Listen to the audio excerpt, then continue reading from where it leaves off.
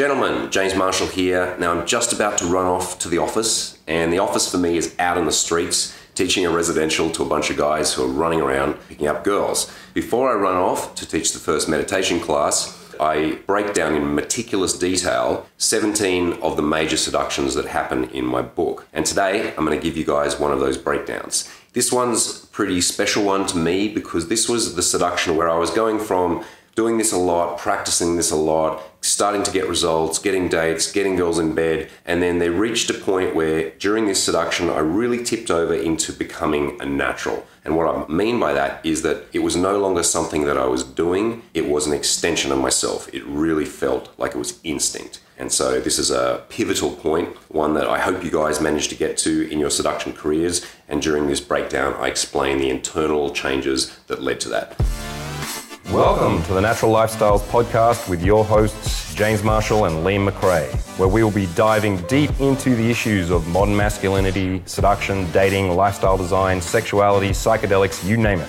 This is the Natural Lifestyles Podcast. This story for me marked a massive transition. I wrote this at the time. The thing that I wrote was the end of my most successful week of Pick Up to Date, in which I achieved my 12th and 13th scores for the year and graduate to true seducer, which was what I wrote at the time, because this episode for me marked a massive internal shift. Leading up to that, I had been still getting results, I'd been going out, meeting women, I'd been getting laid, but from that point, I had a massive change in terms of my mentality, and I really internalized the identity of a seducer. It was not something that anymore that I was doing or practicing, it was something that I was. The reason why this had happened was because of the intensity of how much I had been going out and approaching girls. So if you're going and meeting one girl a week or doing the odd approach here or there, the reality, it's the same as, if I pick up a guitar and play a couple of chords a week, I'm not ever going to get good. I may learn how to play a couple of songs, I may accidentally play something cool once or twice, but I'm not going to become proficient at this. And the answer is always, do this consistently. If you want to be good at this, you have to be approaching a girl every single day. And at that time, I was pretty much only doing seduction, playing music, and I was working as a massage therapist, doing a few massages a week to pay the bills.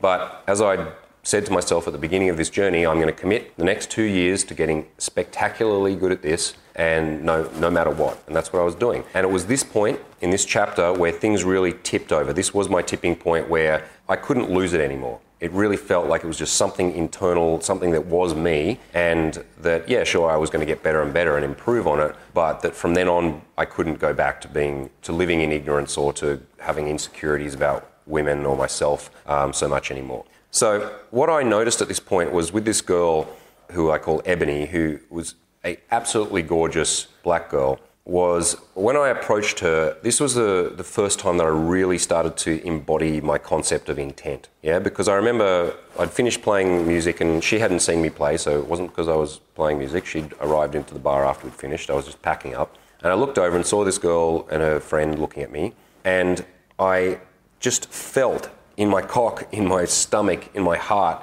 this raw desire for her. And I just projected that into her eyes and then walked over to her and said, "What are you looking at?" And she said, "Maybe you." And I said, "You're absolutely gorgeous." And she said, "You're so hot." And so what was happening was this was super direct verbally. And a lot of guys get confused about what direct really means. Should they be going up and telling every single girl straight away that she's fucking gorgeous or something like this? And I would say generally no. There's lots of levels of direct. There's subtleties in directness. Sometimes you going up to a girl and saying, "Hey there," that is direct because I'm not hiding my intention. I'm not pretending I'm there to ask her the time. I'm showing her that I'm here because I want to meet her. And there'll be times and places where being very bold and very explicit and powerful with your words is important. And this was one of those moments. And how do you know when is the correct moment? This is where seduction starts to become more of an energetic thing. This is where I was really starting to live in this space now of feeling constantly into my sexuality and watching people carefully, meditating and allowing myself to develop more of an internal awareness. At the same time, that then developed external awareness, so that when I caught the eye of this girl, I could see that she liked me, she was interested in me visually, but that's, so what? All girls, they're walking down the street all day and they're looking at guys going, "Oh, he's cute, oh yeah, I do him, oh, he looks cool." But most of those guys don't get to have sex with those girls. That's just because a girl has a fleeting, passing interest in you doesn't mean it's going to work. You still have to take that message and then put it back to her. And that's what I did in that moment. I just saw, okay, she's momentarily interested in me, and then I allowed myself to just feel, fuck, she's hot, I want that woman, and roll with that feeling.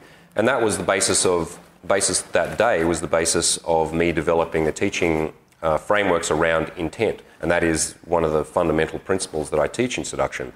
As you'll see from this point on in the book, I write less of the conversations. Previous to this, I'm meticulously writing out exactly every single thing that I said to a girl, no matter how boring or not particularly relevant this was, because I thought it was really important to take note of what I said, because I thought what I say is what makes the difference. From this point on, I really realised that what I say is not nearly as important as how I feel and what is the message that I'm projecting to her. So as a result, she felt, okay, this is a sexual man, he's powerful, he's going to get the job done. So she responded very quickly, and then we escalated from there.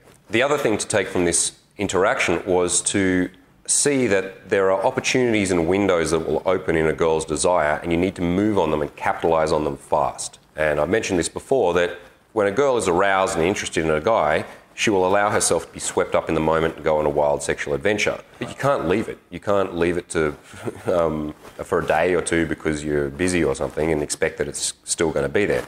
One of the characters from this book, Flows, once said to me, don't feed the pussy, pussy gets angry, which is another one of his very succinct, wise sayings, which makes perfect sense. It's like women are different to us in the sense that if they're horny and they want to get laid and they're attractive, then they expect that they can. And any man that doesn't move on that, she immediately writes off as a pussy, basically.